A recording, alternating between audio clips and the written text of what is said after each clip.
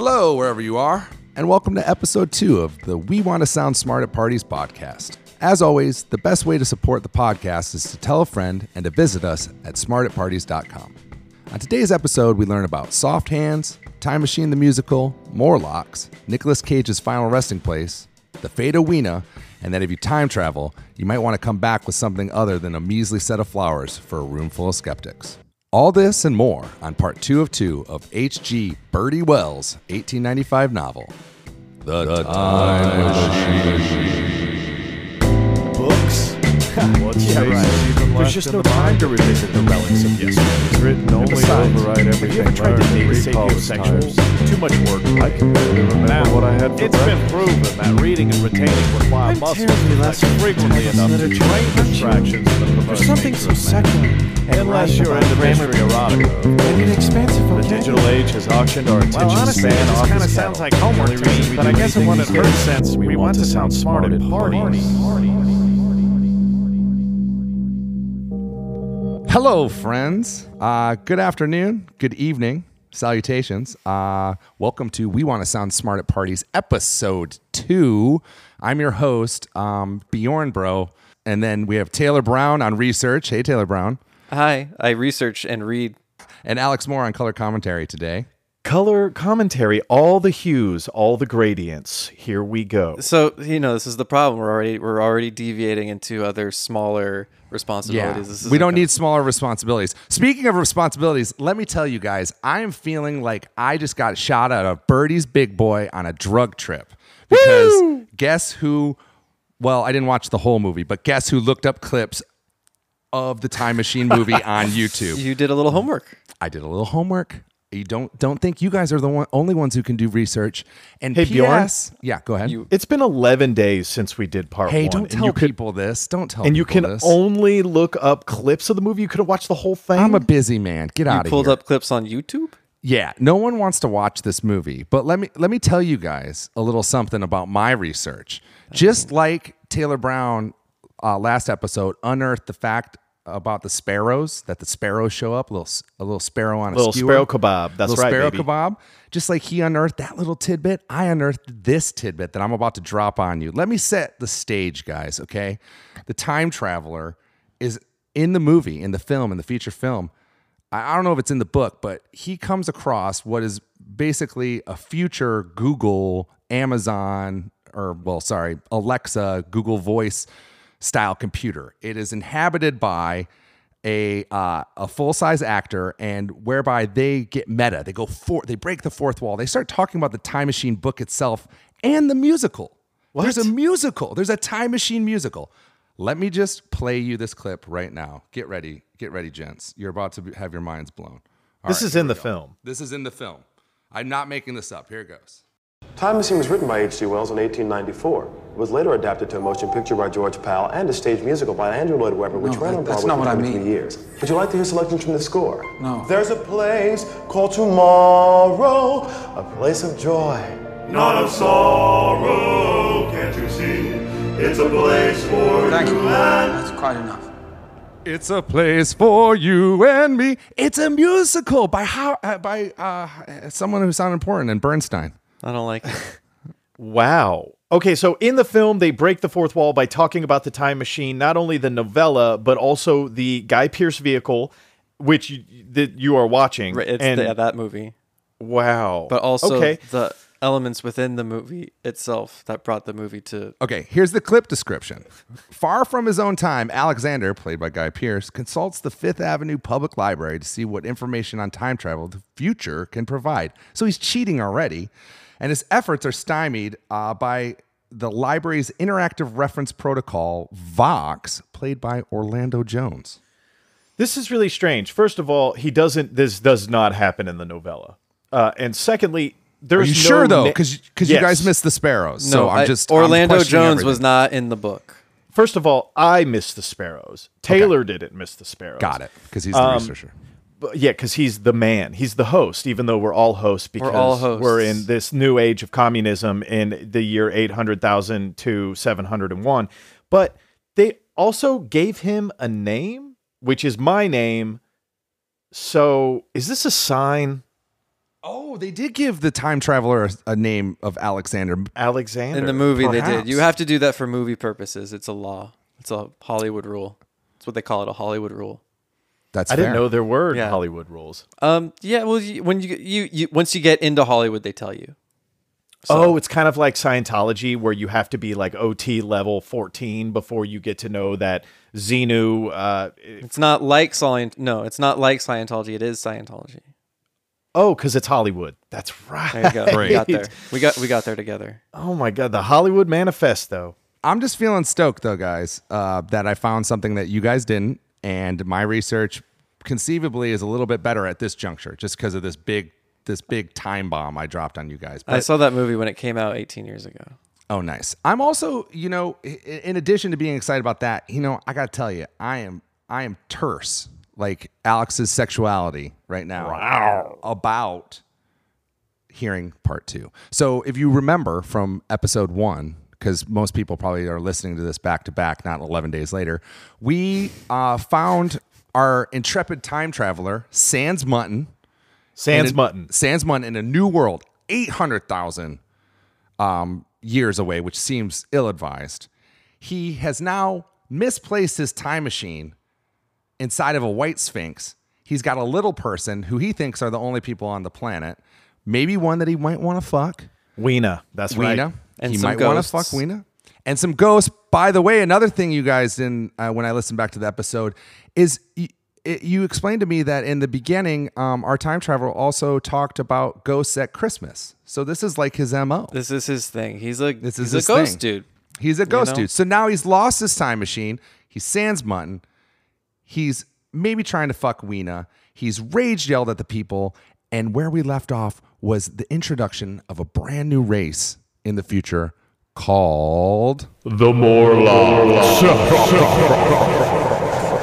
I am ready to time travel. Take it away, Taylor Brown. Well, there comes to a point where he does see one of these former ghosts up close, and he doesn't really get a good glimpse of it. It's really just red eyes and pale hair, kind of freaky looking. But this whole blurry vision he gets spawns a topsy-turvy interpretation of everything he once knew now being wrong. And he says, "So in the end, above ground you must have the haves, pursuing pleasure and comfort and beauty, and below ground the have-nots, the workers getting continually adapted to the conditions of their labor. It had been no such triumph of moral education and general cooperation as I had imagined. Instead, I saw a real aristocracy, armed with perfected science and a working to a logical conclusion, the industrial system of today. Its triumph had not simply been a triumph over nature, but a triumph over nature and the fellow man." So that is the kind of big realization that what he thought was a communist utopia is in fact the complete opposite. It's a capitalistic dystopia where the proletariat and the bourgeoisie are so distinctly divided that they're two different subspecies of human at this point. Right. What? Are you kidding me? I mean, oftentimes I feel that way when I look at people who shop at Vaughn's or something. Rather Right. than Well, like and mind you, Whole he Foods or comes to Sprouts, these but I big get it. overarching conclusions just by seeing one of these weird looking people that's scared of the light run by him and flee down a well. That's it. So he made this whole he's not Birdie again. To be clear from last episode, is H.G. Wells's family nickname, and we call the machine the Birdie's big boy. The Birdie's big Right. boy, and Right. the time traveler is really the character we're talking about. So the time traveler, I mean, he has a penchant for making some pretty broad generalizations. So he does this again. Okay. His hypothesis on each class continues to be updated as new information dilutes his reasoning for siding with either class, which we'll get to in a bit as far as siding with the classes, which I'm still a little confused about.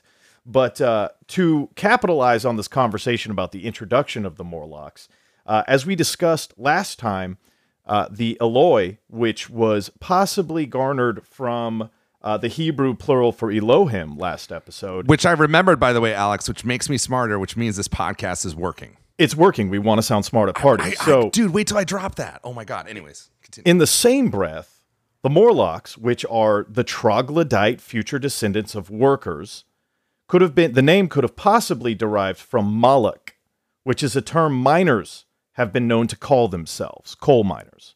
So we're talking about these, well, I guess we're not talking about it right now, and Taylor Brown's about to move us into the text about this huge underground tunneled ventilation system that the Morlocks live in. But the Morlock came from Moloch, which is a miner term. You can drop that too, Bjorn. I love this. I love both of you guys so much. This is going to be the most fun podcast. And, I'm just excited for you, the listener, as well, because as we progress, we're obviously going to get better at this, and we're going to get smarter. I promise you. And it's only going to get better. So the whole idea is becoming smarter, or at the bare minimum, just sounding smarter. At parties. Specifically at parties, but really everywhere in life. And I hope that you come along with us on this ride and understand, especially after listening to the first podcast, that we're going to start fine tuning this bad boy. We encourage you to go to smartatparties.com, hit us up on Twitter or Instagram or whatever the case may be for some ideas. Maybe you want us to read a book. I don't know. But I digress. Let's get back into the text, Taylor Brown. So he tries to talk to Weena about these creatures, and she's not really having it because it scares her, obviously, because, oh no, the pores are going to get me or whatever. By the way, he does mention earlier in the text that, that the Eloi are wearing sandals, and they do have clothes, and they do have things that were made. So where are they coming from? Yeah, we talked about that last episode. It's kind of like the idea of, I thought they were pets, and Alex was explaining how if you were to look at pets just objectively, you'd be like, well, where did their food come from? Where did their where did their collar come from? His explanation is that the Morlocks still make their sandals and their clothes, but out of some sort of duty or habit as opposed to some sort of societal necessity. Right. And speaking on the duty or habit, he almost touches a little bit on some slave ideology, which is pretty curious because as he starts getting more inquisitive, no, in a positive way. Slavery in a positive way? No, that's not. Sure. Yeah, okay, just give me a second, Bjorn.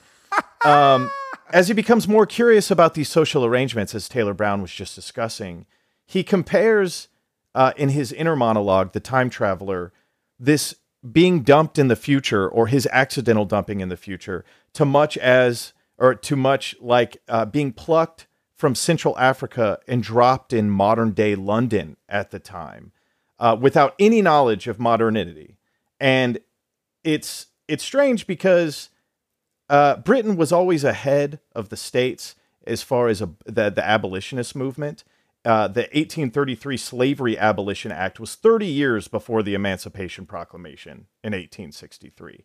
So as H.G. Wells was, as Taylor Brown noted in the first episode, a savage socialist, he was kind of ahead of the time in this, and I think was trying to make a distinction of the unhealthy modes of slavery when he was going through this curiosity about how this dutiful underground society was producing goods for the overworlders without much thought. Right. No. Well, labor is just an extension. Wage labor as being just an extension of slavery itself. And the idea of just prostituting yourself for capital, and that's the extreme of this is now some sort of underground civilization that does things almost out of rote mechanism, and where the aristocracy is not so much controlling as they are fearful. Although the aristocracy is always fearful of the people, but they have no actual strength or show of force other than just being able to survive above ground, because the Morlocks cannot seem to survive in the light. They're too pale, which British people can typically relate to. Absolutely. Yeah, most Anglo-white folk.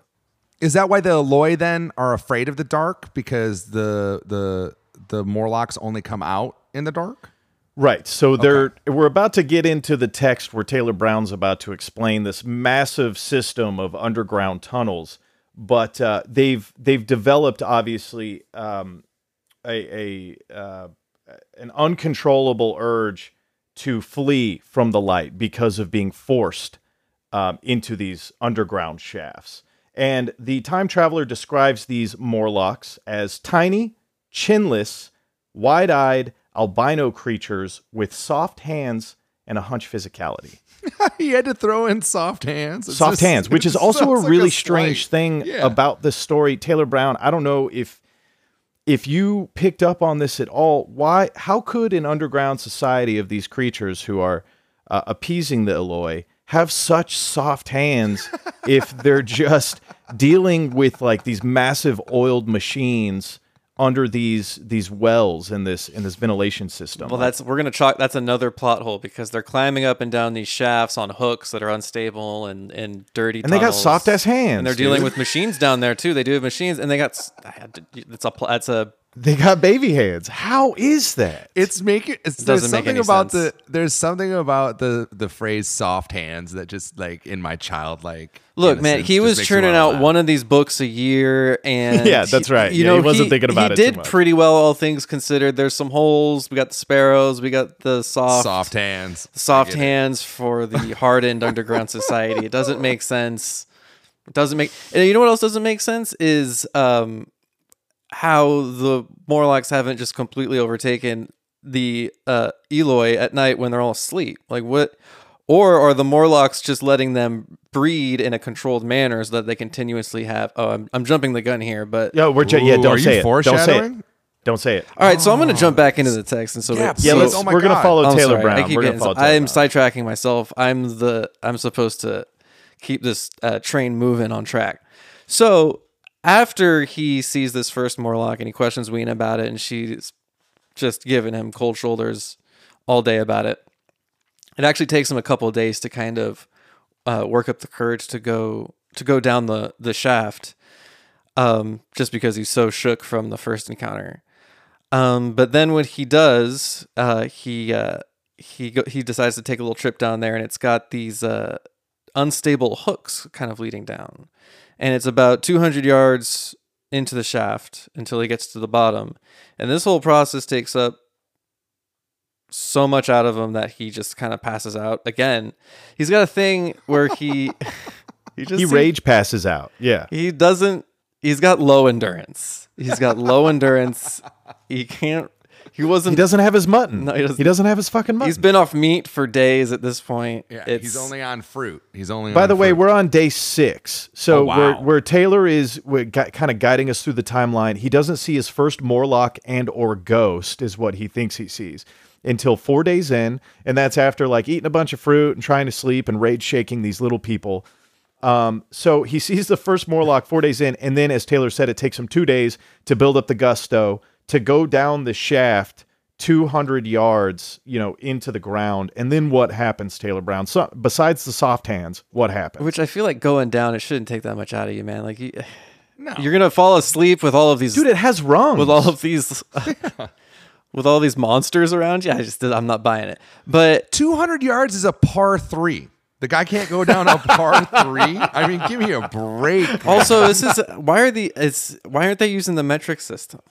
That's a hole. Yeah, that's also really strange. Did we whole- miss something about the Victorian era where they weren't relying on the metrics? I'll put the interns on it. That's another plot hole. That's a plot hole. Well, so he only wakes up until. So wait a second before we move on. Oh, sorry. Because everyone who's listening is going to think we're idiots. They're not using the metric system primarily because it's 1895 and they're in jolly old fucking England, the inventors of the standard system, where kings used to measure things by their feet and there was yards and there was all that stuff. That's why. But Look I mean, at you coming in hot with the info that we Look, clearly didn't know about. Bjorn. Should we give him a little round of applause for actually contributing something? We should. We had really the movie clip. You're he welcome. did have the I'm movie, feeling right. smart today, boys. You better be on your A game. I You know mean, what I'm I saying? will readily admit that I'm not really well versed in the metric system's adaptation into the British culture. Well, so he's passed out until he feels one of those little baby soft hands touching his face. And touching his face. touching his Also, face. why are they touching his face like that? They were very gentle at first, it seems like, and I feel like they're already getting a bad rap. They've been clearly racially profiled as but pale subservient beasts, so There's been he's flipping some things on its head in real time here for his own, but they got to be pale. They're underground. They're basically vampire creatures, right? Yeah, I mean, that's what it seems like it's getting to. They've been underground for so long, and I think he does make kind of a stab at, thousands and thousands of years. He was remarking that he was sensible of much which was unseen before he went down the shaft, and that contributed to his comfort. But, here we go. Ages ago, thousands of generations ago, man had thrust his brother, man, out of ease and the sunshine, and now that brother was coming back. Changed. So that's what led the thousands upon thousands of years of degradation led these small, chinless, albino, soft-handed creatures, laborers, into these tunnels to stay there. Yeah, that's evolution, baby. And we know that because the time traveler confirmed it, because he stopped at many points along the way. He didn't just say something crazy like go 10 minutes in the future and then also, or 10 hours in the future and then just skip to 800,000. So we know this for sure because he did his homework. No, he did his homework. He did his homework. He draws a straight line from conditions from the Industrial Revolution straight down to this, situation. Great. I love it. Straight line way down. Way down. Way down. So right. far down. 200 yards down, in fact. 200 yards. That's not that far, actually. We've got creepy little people touching our time travelers. Now, this is the second time that he's been groped by a new species. Yeah. He starts lighting matches, and they seem to kind of fear the light for, obvious reasons, because they're creatures that must only survive in the darkness. So, he kind of keeps them at a distance with these matches, and he starts exploring, and he's happy to find, I'm saying he's happy, but he finds a table with a very meaty meal on it. And so he comes to realize that the Morlocks are carnivorous, and, naturally, what are they eating? There's only other one species that we've seen. It wasn't mutton. It definitely wasn't mutton. We know that there was no cows. There's no mutton in the future. Right. Wait, does mutton come from cows? Bjorn, where does mutton come from? I meant to look up mutton, but I never did. You had one other. It's anyway, lamb. Yeah. Oh, okay. Well, there's no. Oh, I'm sorry. Mutton.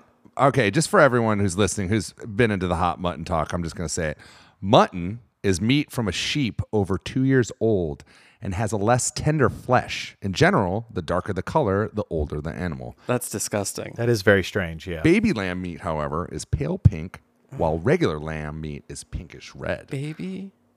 So basically, mutton is old sheep. Old ass sheep. Oh. Gross.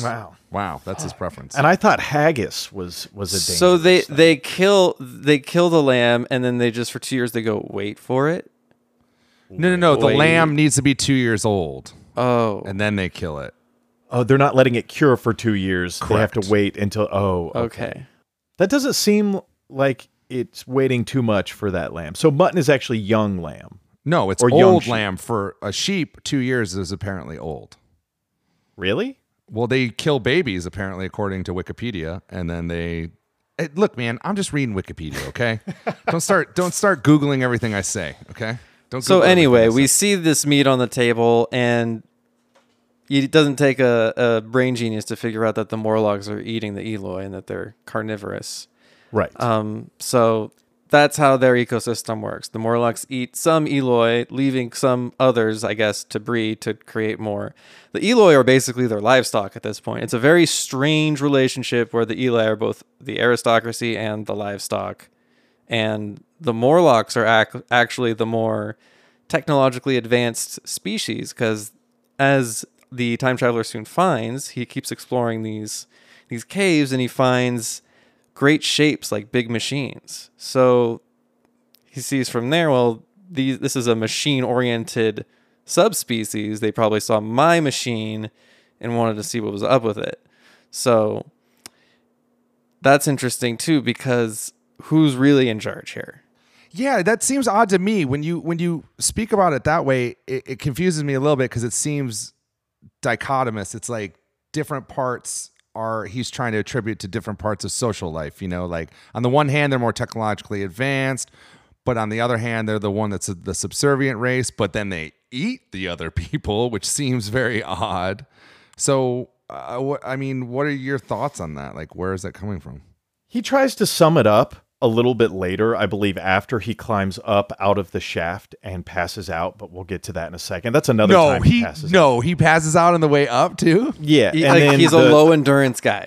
And then the Eloi come back and fondle him awake. He likes to be fondled awake by either soft hands of the Morlocks or the childlike hands of the Eloi.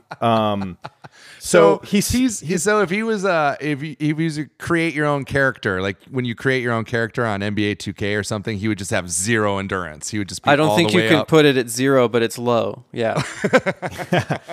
So when he gets out of the shaft and he's like trying to understand what's happening, he does, after mulling over the problems of his own age in current time London, foggy London town, he quotes, "Clear as daylight to me that the gradual widening of the present, merely temporary, and social difference between the capitalist and laborer was the key to this whole position." So that's kind of like to illuminate on what Taylor's talking about as far as the separation of the two classes and the evolution of those. But the carnivorous thing is a little strange because, right, the relationship takes a weird turn when you're eating the person who's serving you food. Right. He says these Eloi were mere fatted cattle, which the ant-like Morlocks preserved and preyed upon, probably saw to the breeding of. It's a very strange society. I need you guys to put it in order from 1 to 3, okay? From your top choice, win, place, show. I need your win, place, show of which waiter you would eat. Win, place, show. Okay, so we got an Applebee's waiter. Okay. We got an Olive Garden waiter. Okay. And then we've got just your a Red Lobster waiter.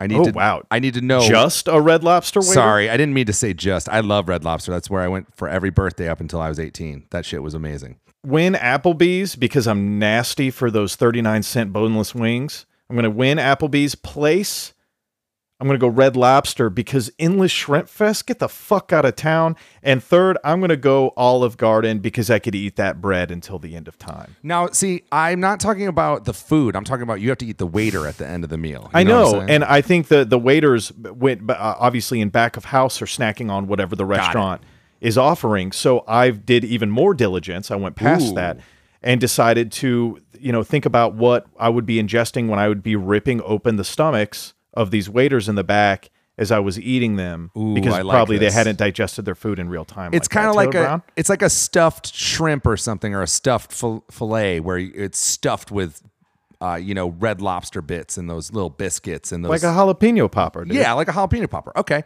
Taylor Brown. I'm a vegetarian. I'm not doing this. I don't want to eat anybody. I'm going to just die. If it comes to it, I'll just die. Plead the fifth, I'll just die of starvation. That's the right answer. Taylor Al Brown already answered it. There's nothing I can do to top Al's answer. He's right. The waiters are probably eating what's at the restaurant. So at that point, you're just ranking the restaurants. It does nothing to do with the biological makeup of either waiter from any of these restaurants. We don't know any of their backstories. You could get any kind of waiter from any of these restaurants. There's way too many variables for me to really make any sense of ranking the cannibalized score for each waiter from each. It's just ridiculous as a premise. I'm sorry. I mean, remind me not to invite you to my hypothetical parties. I wish we could ask a Morlock who they would rather eat as far as like in the Eloi chain. See, that would be more applicable if we had one of them to ask, but it's a book. And so Weena would be up there, I think, because she's the hot babe, right? But Weena, you don't eat till the end, man, because you're going to want to fuck her the whole time while you're eating. What are you going to do? How are you going to be fucking while you're, if you eat her first? Plot hole. Here's the thing is that he's down there. He sees the machines. He starts to run out of matches. So the Morlocks are like, let's get him. This is our chance. He's got no more firelight or whatever. And so they start laughing crazily and scaring him. And so he just basically runs back out the well as they're grabbing at him. And then with the soft hands. And then into Weena's soft little hands and little kisses. And it's after little baby kisses. Yeah, and it's after that whole experience when he's like, I'm taking Weena back to my own time. Again, it hasn't been discussed if she consents to that or just various implications of space-time, but there you go. It's just no consent, just taking future child lady to his own time where he may or may not continue to or start having sexual relations with her. It's not clear. Time traveler, it's me, Doc Brown. You can't bring Weena back. That's the crossover we need. I want to remark very quickly before Taylor Brown continues this opus into the text. The time traveler remarks on something actually quite prophetic at this time. When he discovers the underground shafts and he gets over the astounding nature of these small, soft baby hands of the Morlocks, he thinks to himself about society's tendency to utilize underground space for the less ornamental purposes of civilization, which I find incredibly interesting, such as think about the tube, any type of underground railway or well system, or even like composting trash or burying dead people. Like this idea that society can only keep the beauty, the discernible beauty above ground and push everything into the depths of the earth that isn't as beautiful or ornamental, I find to be incredibly relevant. That's amazing. That's exactly how I'd clean my room in college when my folks would visit my dorm. I would just throw everything into the closet and just close the closet and hide it. And my folks thought that I was doing all right. I had everything together. But yeah, I've always found that burying it deep inside is usually the best solution. That's the way to go. Suppression, my friends. Yeah. Beautiful suppression. Yeah, works on a personal level and on a societal level. I recommend it highly. Yeah, I'll have to tell my therapist that. I think she'll have a number of things to say about that point. Wow. Hey, therapist, I was talking on my podcast with my two friends. Is that how that discourse is going to start? I mean, it does sound incredibly douchey, but yeah, that's exactly how the discourse would go down. Let's give the mic to the only non-douche of this trifecta. Taylor Brown, please take away the text again, my friend. Don't put that pressure on me, because what if someone thinks that's me and then I could be the douche? I don't know. No, you're the non-douche. I think we've ascertained that. Okay. Yeah. I mean, I'm the guy who's going by his middle name, which is Bjorn. So that puts Bjorn, me in a That's very a bad start. Yeah, it's a super bad start. And then I didn't really even explain it. I just came out the gate like Cher or Prince. Yeah, it's very, it's a little Third Reichy, but we'll let it Whoa, slide. whoa. How is Sweden involved in that? Get out of here. This isn't a German name, pal, okay?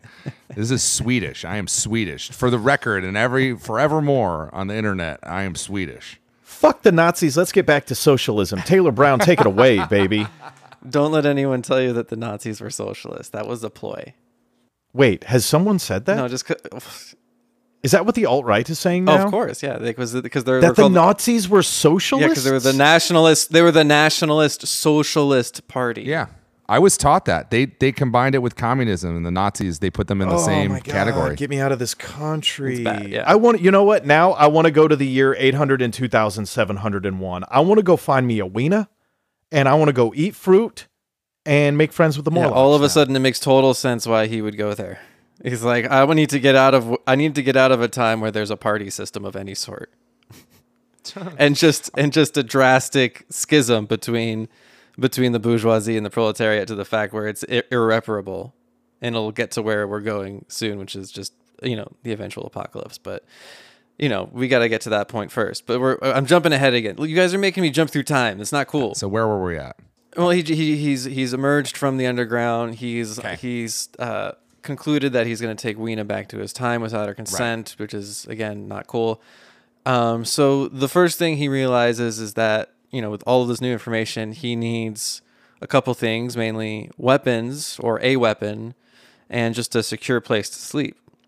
So they begin to wander along the Thames River, and he remembers seeing a palace of green porcelain in the distance that to him, he's like, that seems like a great place to sleep in. So let's head there. So they're walking along the river, heading down the yellow brick road to the city of Oz. And he sees it in the distance, but in the way is this very thick, dark wood. And so he loses sight of the palace. And so he's like, well, I'll just go the long way around. I'm not going through the woods. That seems a little sketch.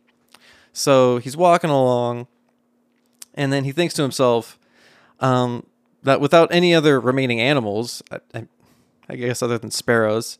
The Morlock are feasting on the Eloi, and this is where he kind of comes up with his whole cannibalism theory. It's, in our ancestral blood, so really it's not a huge leap for humans to start eating humans throughout different time periods. It's been happening, if you think about it, the entire time we've been alive. We like to eat each other. It's in our blood. We we do. So it's part of the, this new, it's basically like True Blood year 802,701. This is what real vampirism is all about. But far. Yeah. They just can't turn into bats. I mean, we don't actually know that they can't turn into bats. He's only been there for like, he only gets there for 8 days. Who knows what can happen? Just under a maybe week. Maybe it's a werewolf thing. Maybe Have you guys read Werewolf before? Great book. I actually read it in between parts 1 and 2 of this Time Traveler podcast. I highly recommend it. It's a good book. Great story. Okay, so he's about to take Weena back without her consent, but before that, he needs to go to the Emerald City, and he's on his way. Well, because he still needs to get his time machine. Is this where his time machine is then? Is that we can't tell you that because that would ruin the rest of the podcast. No, we know where his time machine is. It's in it's in the pedestal at the White Sphinx, but he can't get in yet. He needs to. But so what encourages him to go to this emerald place then? I'm confused. He just remembers seeing a big green porcelain building far away, wants to go to it. Thinks it's a good idea. Okay. So he's making his way there still. It's like 20 some odd miles. It's a ways. It takes a second. Wow. And when he does get there, he actually realizes that it's a museum. Oh. Yeah. Wow. Excellent. So in the first part of the museum, he finds what looks like a megatherium, which, do you know what that is? What's a megatherium? It's a giant ground sloth that went extinct about 12,000 years ago from now or from 1895. Actually, no, from now. Sorry. It's 12,000 years. 12,000 years ago from 2020. Yeah. Yeah, 12,000, give or take 100 years. Meaning not 12,000 years prior to the year 802,701. Got it. Of course. And also a Brontosaurus. What? And even a glass casing from the Victorian era. It's like, hey, something from my time that lasted hundreds of thousands of years. How about that?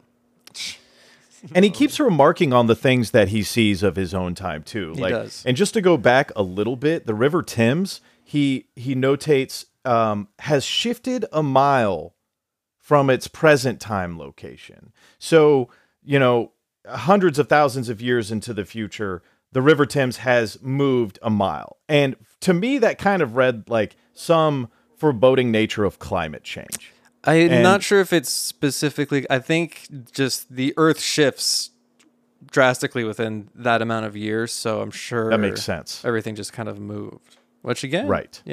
Kind of accurate. Got to say.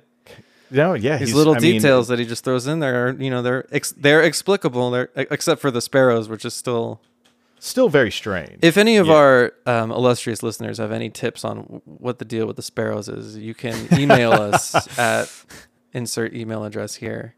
That would be great. Thank you. Yeah, you can email us at iwanttosounsmart@parties@gmail.com. Right, but we don't guarantee that you will sound smart at parties. We don't guarantee. We just had the desire, again, just to explain. Right, but if you're emailing us, then you would want to. I don't know. That's the email address I chose, so there it is. You can find it. The easiest way to find anything about us, smart@parties.com. That's going to have all the stuff. It's just one window nowadays, guys. I'm not going to rattle off the Twitter and the Instagram and everything. And the Friendster and the Live Journal. You'll get everything there. Our Angel Fire site's there. The museum is a weird thing, Taylor, and I'm sure you felt this as well, because he comes across a couple things. As you said, he's seeing these dinosaur bones, these fossils, these preserved happenings of yesteryear, so very long ago. But he also comes across, because the future is so variegated in its lush greenness and plant life, he comes across some seeds in a glass case where he says that he would have liked to see patent readjustments that led to such splendid nature of the future. So that kind of goes back on him being an inventor as well.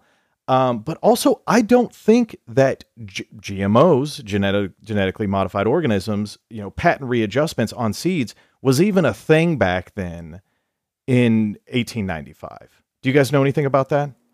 No, but I feel like that's highly unlikely, right? Yeah, it Right? seems unlikely. And yeah, I mean, I guess maybe the idea was there because horticulturally speaking, they've been splicing things forever, right? So maybe Right. that concept, but no, it seems again, you guys mark one up for old Birdie. I mean, Birdie is just tallying his futurisms left and right. With books like Dr. Moreau and Invisible Man in his head on deck, ready to come out of his fingertips in the next few years. wow, Crazy. that's insane. I mean, yeah, Homeboy that's got to insane. work and working. I mean, He was like what the else Woody can you Allen do? of book writers. Although, you know what? Except Yes. he wasn't a pedophile. No, he kind of like maybe. What do you mean he No, wasn't he a pedophile? was. I thought he married his 14-year-old Oh, sister. you're or right. cousin. He is. Was she 14 at the time? The cousin? No, she wasn't 14. No. We're talking about Birdie, right? Yeah, Birdie. Back on Birdie. Yeah, Birdie went to town on his cousin, but she wasn't 14. Yeah, I that think, was just weird. But the Weena thing is a little pedophilic. I got him right? mixed up with Jerry Lee Lewis. Common mistake. Yeah. Yes. Yeah. They got 3 names, man. I mean, what do you want me to do? Remember every 3-named dolt in this town? God damn it. I'm not going to remember you with your 3 names. Joseph Gordon-Levitt, I don't remember you either. Fuck you. 500 days of fuck you. Jeez. I needed that laugh. That's the first time I've belly laughed in 11 days since I talked to you guys last. Also in the museum, because the museum is such a strange passage of a few different pages. Like we're kind of sped along this fast track of 800,000 years into the future. Lose a time machine. Meet this little baby girl that I'm into. Holy shit, they're vegetarians. Oh my God, what am I doing here? Fucking time machine's gone. Look at these ape-like ghosts, these troglodytes of the future. Gotta go to this museum. And now you're in the museum and you're actually kind of close to the end of the book now.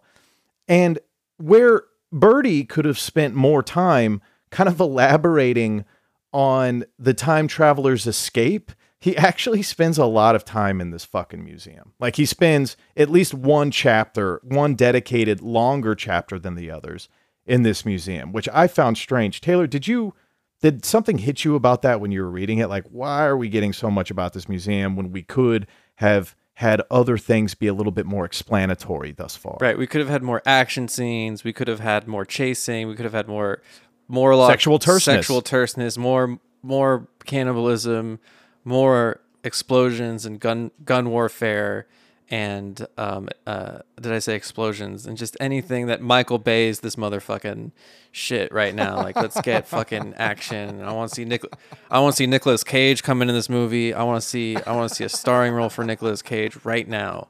He would be the Morlock. He would be the head Morlock for sure, dude. Yeah, and then John Travolta's character from Battlefield Earth comes in, and it's just an orgy of shit. I love Nicolas Cage. To sidebar here on about Nicolas Cage real quickly. I was in New Orleans and I was at St. Louis Cemetery number 2. And inside of St. Louis Cemetery number 2 in New Orleans, there is a pyramid structure, huge pyramid structure. Of course, it's a cemetery. It's above ground because I don't know if you know about the cemeteries in New Orleans, but they're all above ground because of the flooding. Because of floods, yeah. So they build these beautiful, I guess Mausoleums? Mausoleums, I guess is what they'd be called. And they're above ground and they're beautiful and they put all of these family members in it. But like an eyesore, there's this giant pyramid and we're on this tour of the cemetery when someone asks, whose mausoleum is that? Who's that giant pyramid? And the answer, my friends, is Nicolas Cage. You can look this up. No shit. Additionally, the woman who was giving us the tour told us that Nicolas Cage built it because he felt as if he was cursed. He got cursed by someone with voodoo down in New Orleans years ago. And he had to petition the city. He had to get all sorts of money. He had to get backing. And he built the biggest monolith in the entire cemetery of famous people from New Orleans and families and all this. And this dickhead just puts this giant monolith, pyramid shaped, in the middle to eradicate this curse. That's real. Fucking Voodoo is real. Right, and this story is real. You can Google this. Isn't that crazy? I mean, it's the most insane thing ever. So yeah, I believe it. Nick, he had to do. Luckily, he had the money to do that. yeah, Absolutely. He had to sell off a castle, but He did. He actually sold his house in New Orleans, they said, in order to build this. But you know what? Nicolas Cage has earned every dollar that he has. Yeah, that's crazy, right? So like Nicolas Cage, our time traveler has found his own monolith, but inside this is a museum. The Palace of Green Porcelain. That's right. Okay, So he's just kind of taking his time, right, Taylor? He's just kind of perusing things. Which I get. To be serious and answer your question, I mean, I would spend time in a museum because that's as any museum advocate would tell you, that's the real time traveling, Al. That's where Absolutely. That's where we. But that was a really good plug. That was a really great museum plug right there. so he comes down to another hall where he finds a lot of machines. Again, he keeps stumbling upon these machines. He had his own machine. He found the machines down in the Morlock tunnels, and now he's finding a bunch of machines that look like nothing he's ever seen before. So he's seeing evidence of something that happened past his Victorian era, for once. This is really the only thing we're seeing. It's these machines, which he can't really identify. But what the machines do provide him is a mace-like weapon, which he yanks off of one of them as something he can use against the Morlock. Choose your weapon. Yeah, fuck yeah. So he's like, yeah, I can fucking smash some skulls with this thing, like a good riot cop. All of a sudden, there's a lot of different shifting roles No in such this thing. new society. No such thing as a good riot cop. There's- They're all no, there's fucking bad. They're all ACAB, bastards. bitches. There's ACAB. definitely no such thing as a good riot cop. They're not. Let's stop talking about cops. Continue. So he does find this mace-like weapon, which I thought was weird too. Like, you're in this museum. Actually, you're in this new world where a lot of things could serve as a weapon against these Morlocks, who again, like, don't really seem that threatening. They're tiny. They've got really soft hands. They moisturize. Really, like shea butter. Like the shea butter must be fucking crazy in the future, because like they're shaying underground all day. You know what I mean? They're eating Eloy. They're greasing up their machines. They're moisturizing their hands. It's not a. They're probably working out too. It's honestly, Yeah. this society might be working. Yeah, fuck the capitalists, dude. I just want to be an underground laborer with soft hands. That's what I want to do. I did find it weird quickly, Taylor, before you go back into the text about the museum. I think Birdie had a meta moment himself as well when he was writing this museum scene, because the time traveler enters what would be a library or a place where a lot of these historical texts have been kept. And he's observing the page rod of these books whilst in the Palace of Green Porcelain. And the time traveler thinks to himself, and this is maybe the thing that stuck out most to me in this entire novella, the futility of all ambition. He says that to himself. Like he's seeing this page rot. He's seeing these bloated spines of these books that obviously no one's touching anymore. No one's reading this bullshit. And in the confrontation of immemorial literature wasting away and losing meaning throughout the centuries, the time traveler at that point is just like, what the fuck is the point of all of this? Right, Why are we writing books? Why are we doing an enormous waste of labor? Exactly. He's really harping on just the futility of life. Yeah. And that made me really sad. It almost made me want to put down the book, because it's like, Birdie, why the fuck am I reading this if you don't think it's going to amount to anything, dude? I think it's more of a comment on just the futility of wage labor, and you get very little in terms of what your actual production is in terms of. Got it. So he's a savage socialist. I'm telling you, he's a savage socialist. It's like, what do we do? Like, you Savage. work just enough to survive, especially when you're plugging away as some sort of factory worker in the 1890s. Even though H.G. Wells himself wasn't doing that, but you gotta have someone who can write to tell the stories to get the agenda passed. So anyways, Taylor, he's in the museum. He's got his museum. weapon. He's got his fucking weapon. He And needs you know more, what? though. He needs more. It's not He enough. does. And what does he find shortly thereafter, my friend? He finds some camphor, which is a highly flammable waxy material, and some dynamite.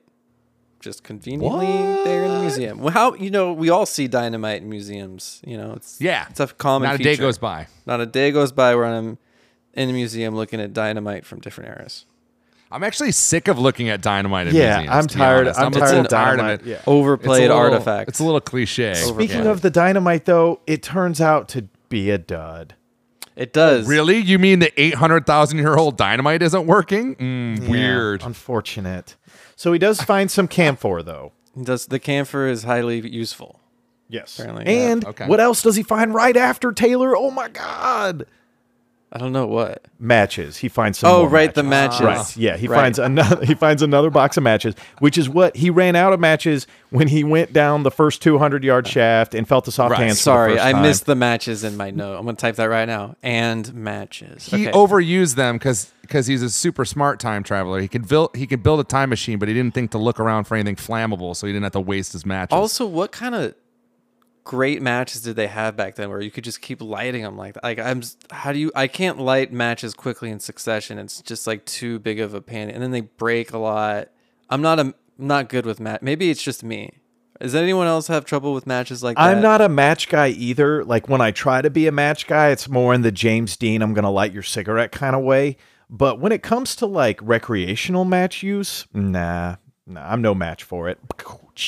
Ooh. All right. Well, they leave the museum and they start approaching the forest that they had previously sidestepped, and it's here where the Morlocks close in upon Weena and the time traveler. Because it's getting dark. It's getting dark. They're sensing, hey, here's our time to strike. We're hungry. This is all we have to eat. This other guy looks a little bigger. There's probably a little more meat on his bones, even though he's got low endurance. It's probably fine. We'll make it work. We'll eat his organs. I'm sure they, they make use of every bit and piece of the Eloi. They make it last, and that's really how you should consume meat. If you're gonna do it, you gotta consume, the ears and the organs and all of it. Every part of the buffalo. Otherwise, it's a waste, and it's immoral to not eat. To wait, you gotta eat the heart I'm with you. and the liver. It's a lot of work, guys. It's a lot of work. Don't throw out meat. Just let it age for a couple years while alive, and then call it mutton. It's also around this time too that we get a little bit. Obviously, we've gotten some peeks into it behind the curtain here, but the Eloi have been typically carefree and rather lackadaisical, and he starts to have a thought. The time traveler does, and put this all together, especially as they're approaching this wooded forest as they're fleeing from the Palace of Green Porcelain. Where he realizes that the Eloi, although the future descendants of capitalists, the bougie motherfuckers that we're railing against right now, that the Eloi are continuously becoming reacquainted with fear, and as resources have run out for the civilized survival of whom they've imprisoned, so such as necessity for the Morlocks is sustenance, food.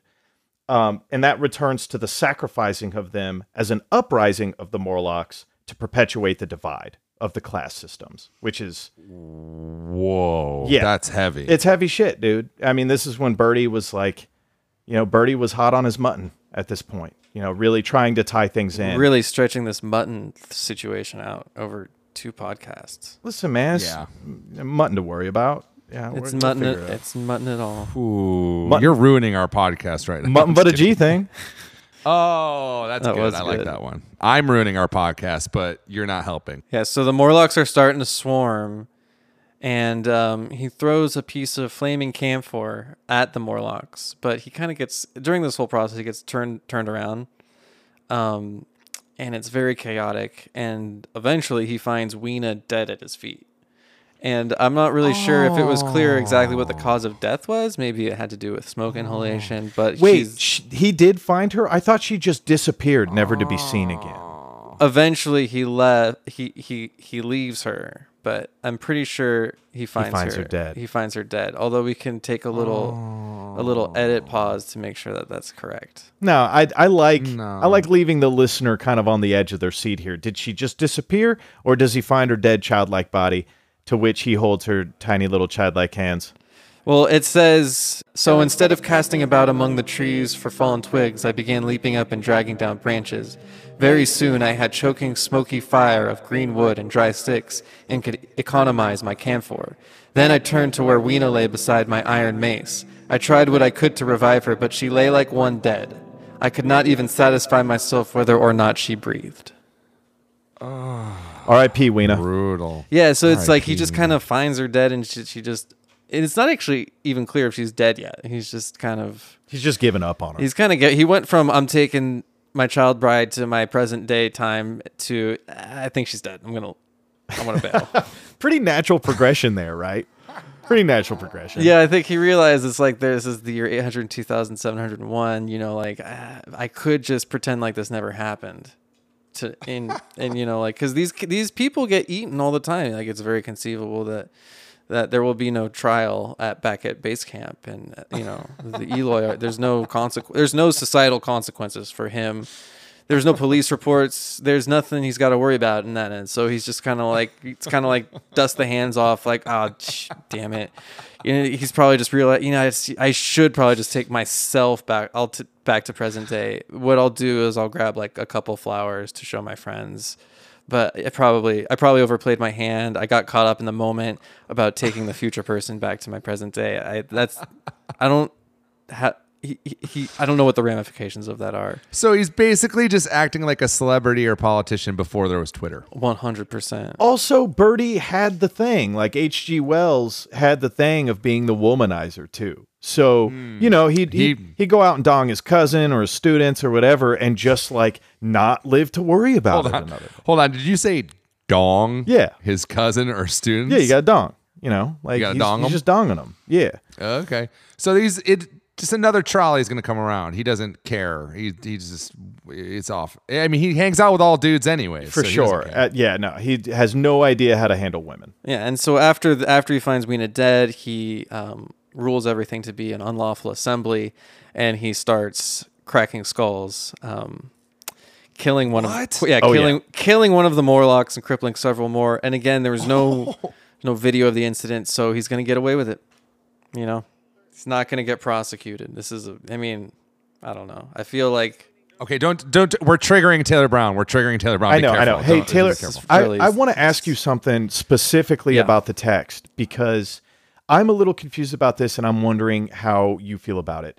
The time traveler from day one, and actually up until the end, and now that we're talking about this like kind of epic battle scene, not really epic because it's like, hey, dude, pick on someone your own size. I mean, I know that the time traveler is just trying to survive and shit, but he is disgusted with the Morlocks from day one, and he never ever empathizes with them throughout the entire story.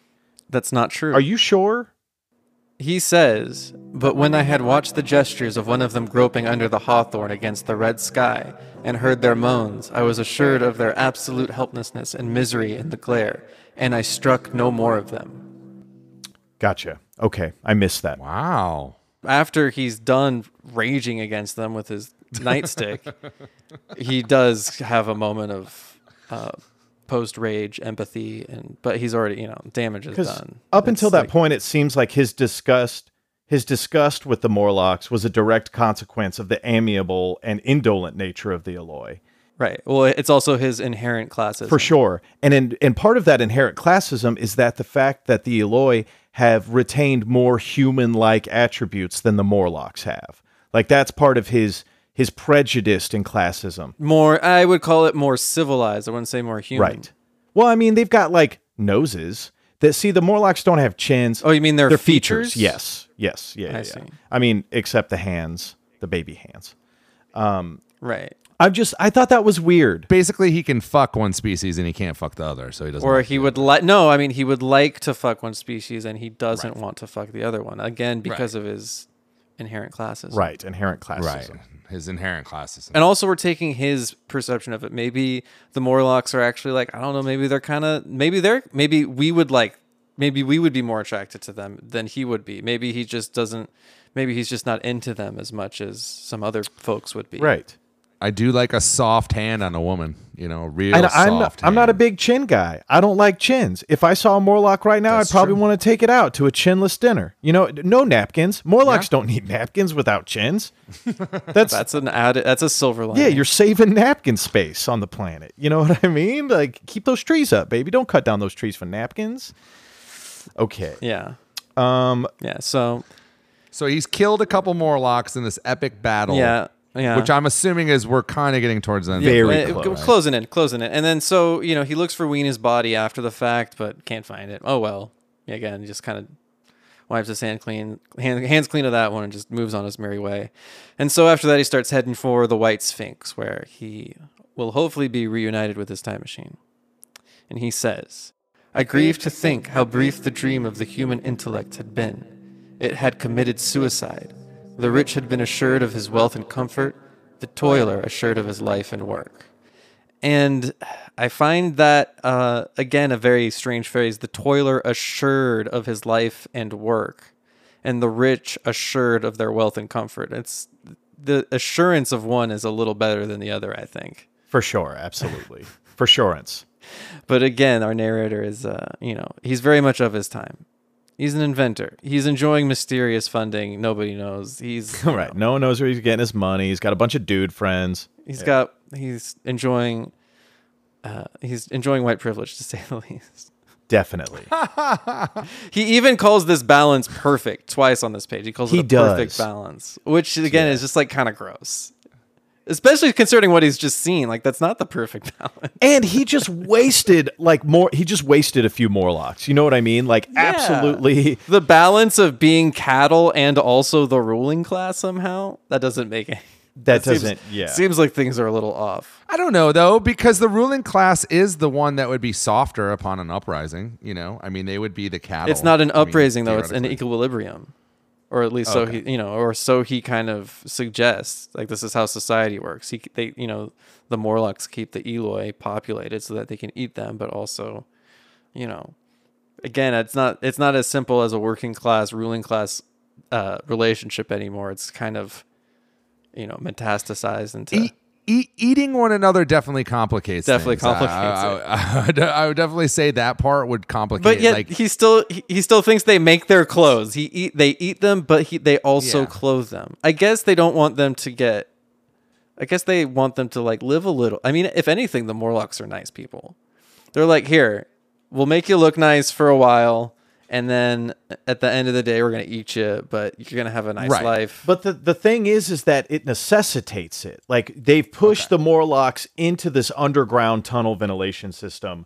Also, want to note here, speaking about it really quick, that this is really interesting. The underground mines and tunnels of the Morlocks were based on Wells's experience from childhood, as his family spent the majority of their time in a basement below their father's shop. wow, that's creepy. Isn't that really just kind of sad to think about that? Well, that shows you who the author empathizes with. Yeah, he identifies clearly more with the Morlocks. And so back to it, the thing about the Morlocks is like, eat the rich. They're eating. How did I not make this connection before? They're eating the rich. Oh my God! Mark another one up on the board for Birdie. Birdie. He came up with when eat did the rich when did the too. phrase "eat the rich" start? That probably must with have- Birdie's no Big clue. Boy, dude. Birdie's Big Boy. Also known as the Time Machine. Okay, so Bjorn, it's necessary for the Morlocks to eat the Eloi, though, because they've been subjugated into this underground tunnel system where they don't have anything else to feed on. So, wait, were you siding with the Eloi, Taylor or Bjorn, bro? Can I just bring something up really quick? Yes.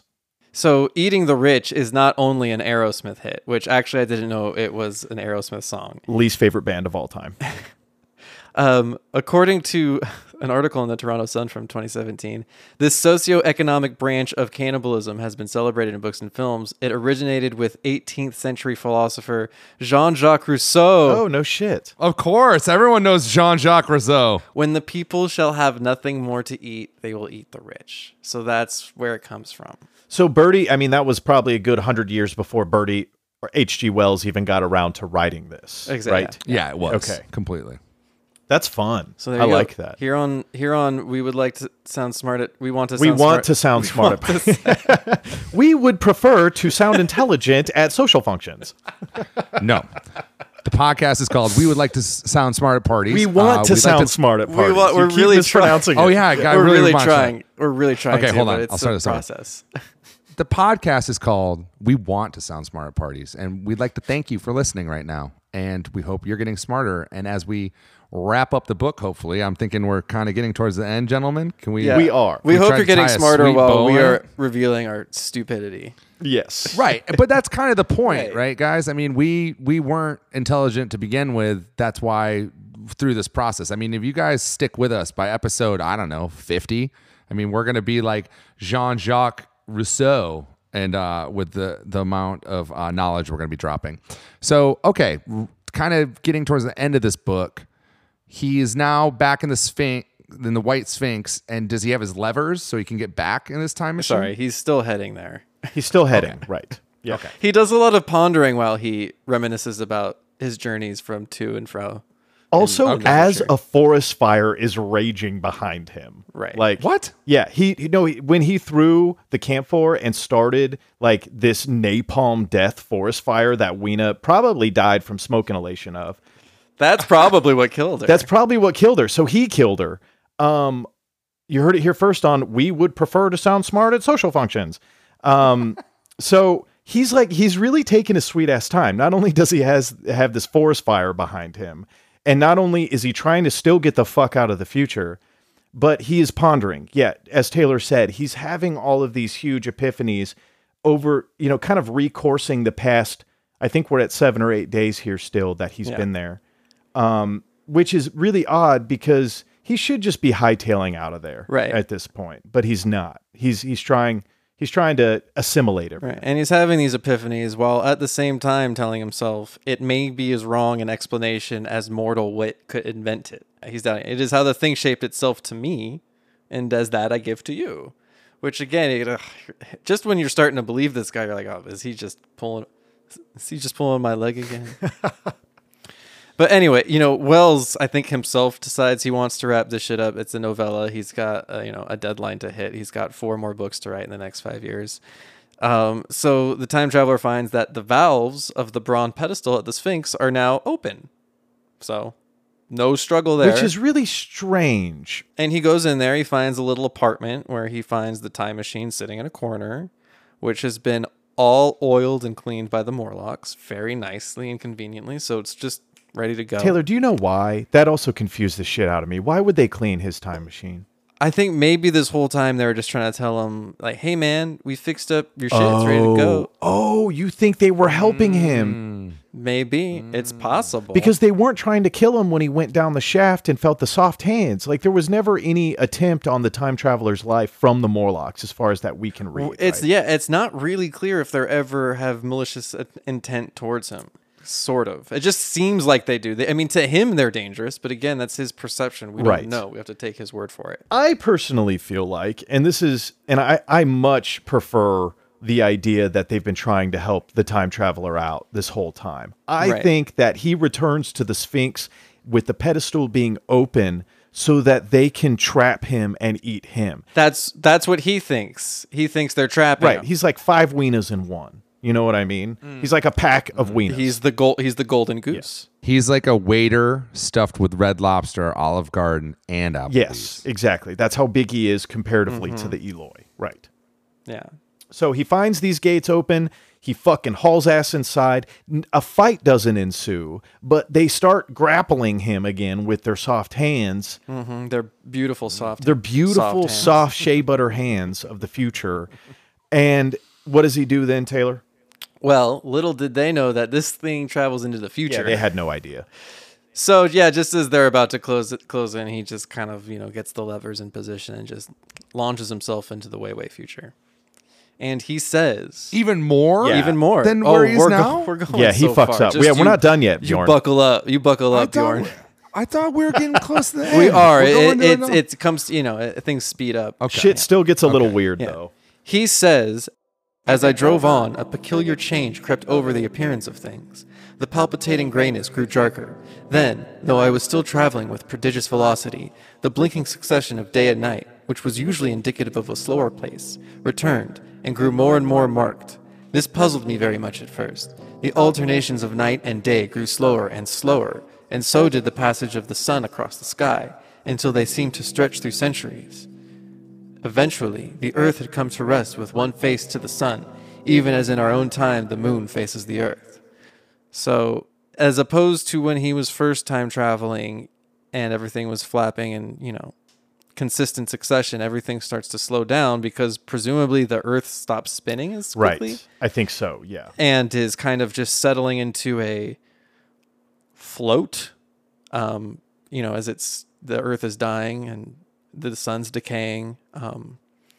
And that's what you're seeing as, the Earth stops doing what we're used to it doing. And that's where Birdie might have been wrong, finally, for once in this whole voyage and journey. Because when the time traveler leaves the future, he continues over 30 million years deeper into it to witness the fate of the planet. But in context, Wells's vision of the future is happening much too soon, as it will actually take a few billion years for the sun to grow larger and engulf the Earth. Correct?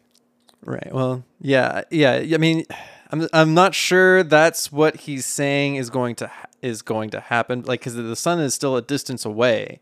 Right. It's just not, the Earth's not moving anymore. It's just stuck. So I feel like, I don't know if that makes any sense scientifically, but that's what's happening. And so where he stops, the sky's no longer blue. Where he first stops anyway, the sky's no longer blue, and there's Where he first stops? It gets there's deeper. There's some harsh red rocks, but it's all cast against still like some intensely green vegetation. And now we're on a beach and we see an endless sea with no waves. Since there's no wind, there's no real... No tide, very little oxygen, Yeah. very few signs of life overall. And then come the huge crab people. Yeah, bro. There's crabs. Are you crab ready for people. this, Bjorn? There are large please. ass crab people who try to attack him as he's sitting on the beach, observing 30 million years into the future. Yeah. So the 30 million we are the now? crab people start, and then at last, more than 30 million years hence, the huge red-hot dome of the sun had come to obscure nearly a 10th part of the darkling heavens. So we are closer to the sun, maybe not like where it's, you're right up against it, but it's definitely, it's closer. It's closer. And right. yeah, there's no trace of, at least at first, animal life, and it looks like an eclipse was beginning. He thinks it's either the moon or Mercury, which actually I would imagine would have been long swallowed up before. But, again, he's just guessing. And he does feel a cold wind, and there's a showering of white flakes, and the sky is now absolutely black. And then he finally sees a sign of life, and it's pretty galling. He says, "A round thing against the red water of the sea. It was a round thing, the size of a football perhaps, and the tentacles trailed down from it. It seemed black against the weltering blood-red water, and it was hopping fitfully about." So that's pretty terrifying, and that's enough for him. Yeah, it that's is. enough. That's enough. So he's like, I'm out of here. I'm He's going back done. to the present. He's And I think it was- finally done. And it's very bold to go that far into the Finally. future, especially like, how do you know once you get there that you will be able to even breathe? Right. Didn't you also tell us last episode that there was the fear of him landing in some sort of like, if he landed inside of a building or inside of a rock, or if the earth shifted, Right. then he would forevermore be in nothingness? Right, exactly. Right. So, I mean, it's pretty bold to take a $30 million year leap. Yeah. And what if what if that beach is now ocean and he's in the ocean? For Yeah, sure. He can't. But Good we luck. know a few things about both H.G. Wells and the Time Traveler at this point. They don't fuck around. They go 10 hours into the future, 800,000 years into the future, and then 30 million years into the future. There's no moderation insane. here. It's all or nothing. So I'm thinking personally that Wells decided to kind of wrap up the novella this way because he was actually pretty heavily into eschatology, which is the theology surrounding the final events of history. Not mankind, just the final events of history as is. And the ultimate destiny of humanity and the end of times in that regard, too. So I think he wanted to touch on that a little bit. Although he wasn't incredibly religious, eschatology was a really popular sect of theology at the time, because obviously in the late 19th century, things were confusing. We didn't have the technological advances that we do now. They were kind of future tripping and predicting things in a much, in a crazy religious fanatical way. And I think he was hot for that a little bit. So that's why he went 30 million years into the future to predict what could possibly happen. Yeah. I mean, and it has nothing to do with really the sociological implications throughout No. the rest of the book, which Right. is, again, a story of class revenge. And, 30 million years into the future, especially with the giant crab people, there's no social ramifications in the present state of the Earth. It's just revelations from there, baby. So he goes 30 million years in the future and finds these crab people, and this finally, mercifully, is the end of his future for now, because he comes. So he comes back, and now he's wrapped up his story in real time, and nobody really believes him. No one at all, except the narrator. Yeah, which really really frustrates him. Really, so he's not happy. But I mean, he kind of built his own grave there, and he even shows them some flowers that Weena gave him, and the time machine itself, which is now outside of his house, because that's where the pedestal was in relation to where he had traveled from within his house. And after that, the narrator says that he tried to see the time traveler again after that, but the time traveler hasn't been seen for 3 years. So he disappeared. So what happens, Bjorn, just to give you a quick wrap up here, synopsis of the end, is that, of course, no one believes him. So everyone fucking bails from the mansion, from the dinner party. The narrator from the first frame, meaning the beginning of the story, which we covered on episode 1 of this, does come back. A frame narrative. The frame narrative, that's what we precisely. Learned. So the first frame was the narrator of a dinner attendee. The second frame was the time traveler, obviously explaining his travels through time. When he returns, it goes back to the first frame of the first narration. So the narrator then, the dinner guest, the unnamed dinner guest, he's like the only person who kind of believes the time traveler. So he goes home, and then he comes back. And as he comes back to the time traveler's mansion, he sees the time traveler kind of bustling about. And basically the time traveler's like, yo, dude, I'm super busy. Thank you for believing in me. Thanks for coming back over. I'm peacing. So he gets back in Birdie's big boy and takes off. And that's when the kind of ensues, to where the narrator has, Taylor, save me on this one. The last page of this novel, the narrator has like a little bit of a shift, or not a shift, but he has this like beautiful monologue about the nature and sustainability of man. Am I correct in that? He does. Do you want to read it? We should read that. Yeah. One cannot choose but wonder, will he ever return? It may be that he swept back into the past and fell among the blood-drinking hairy savages of the age of unpolished stone, into the abysses of the Cretaceous Sea, or among the grotesque saurians, the huge reptilian brutes of the Jurassic times. He may even now, if I may use the phrase, be wandering on some plesiosaurus-haunted oolitic coral reef, or beside the lonely saline lakes of the Triassic Age, or did he go forward into one of the nearer ages in which men are still men, but with the riddles of our own time answered and its wearisome problem solved, into the manhood of the race? For I, my own part, cannot think that these latter days of weak experiment, fragmentary theory, and mutual discord are indeed man's culminating time.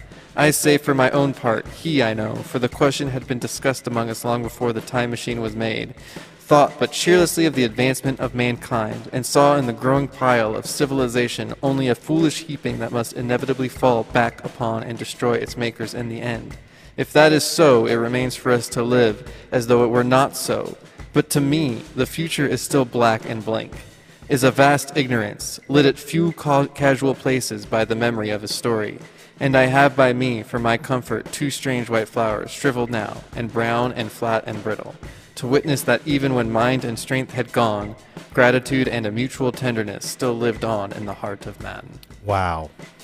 Wow. Let's give our host to Taylor Brown. Yeah, one of the 3 hosts. A few stumbles there, but it's a nice little epilogue. That was beautiful, Taylor Brown. I love that epilogue. Let me just say, guys, wonderful job on the research. I mean, well, and if you want to know what happened to the time traveler, there is a sequel. Now, it wasn't written by H.G. Wells. It was written by Stephen Baxter, like 100 years after the fact, but it was authorized by the Wells estate, and in that sequel he does go back to the future in order to save Weena, but things are different. I haven't read the book. Oh wow! I haven't read the book, so I'm just going to tease it as such. But I love that. Maybe in the future we'll be able to tackle that. Again, I would like to thank Alex Moore and Taylor Brown for all their dedicated research.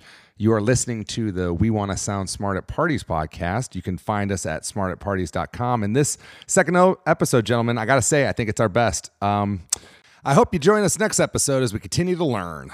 I will tease the next book a little bit. We're going to be tackling the inspiration for Francis Ford Coppola's Apocalypse Now, the 1899 novella by Joseph Conrad, Heart of Darkness. Thank you for joining us this episode and every episode as we try to get smarter. Thank you. You guys got anything to say? Want to thank anybody? I want to thank you guys for just being so handsome and intelligent and making me smarter through the process. This has not only been fun, but incredibly educational and informational. It's a great review. That's a great review of the podcast. Thanks, Al. Infotainment. Thanks everybody. And thanks all the listeners. And until next time, join us at We Want to Sound Smart at Parties. Books? There's just no time to revisit the relics of yesterday. It's written only to override Have you everything ever tried to learned date a and recall the sapiosexual? times. Too much work. I can barely remember what I had for It's been proven that reading and retaining require muscles that frequently enough to train distractions in the perverse There's something nature so of man. secular Unless you're into mystery erotica. and an expansive The vocabulary. digital age has auctioned our attention honestly, span this off kinda its sounds cattle. like homework The only to me, reason we but do I guess it anything wouldn't these hurt days, since we want to sound smart at parties.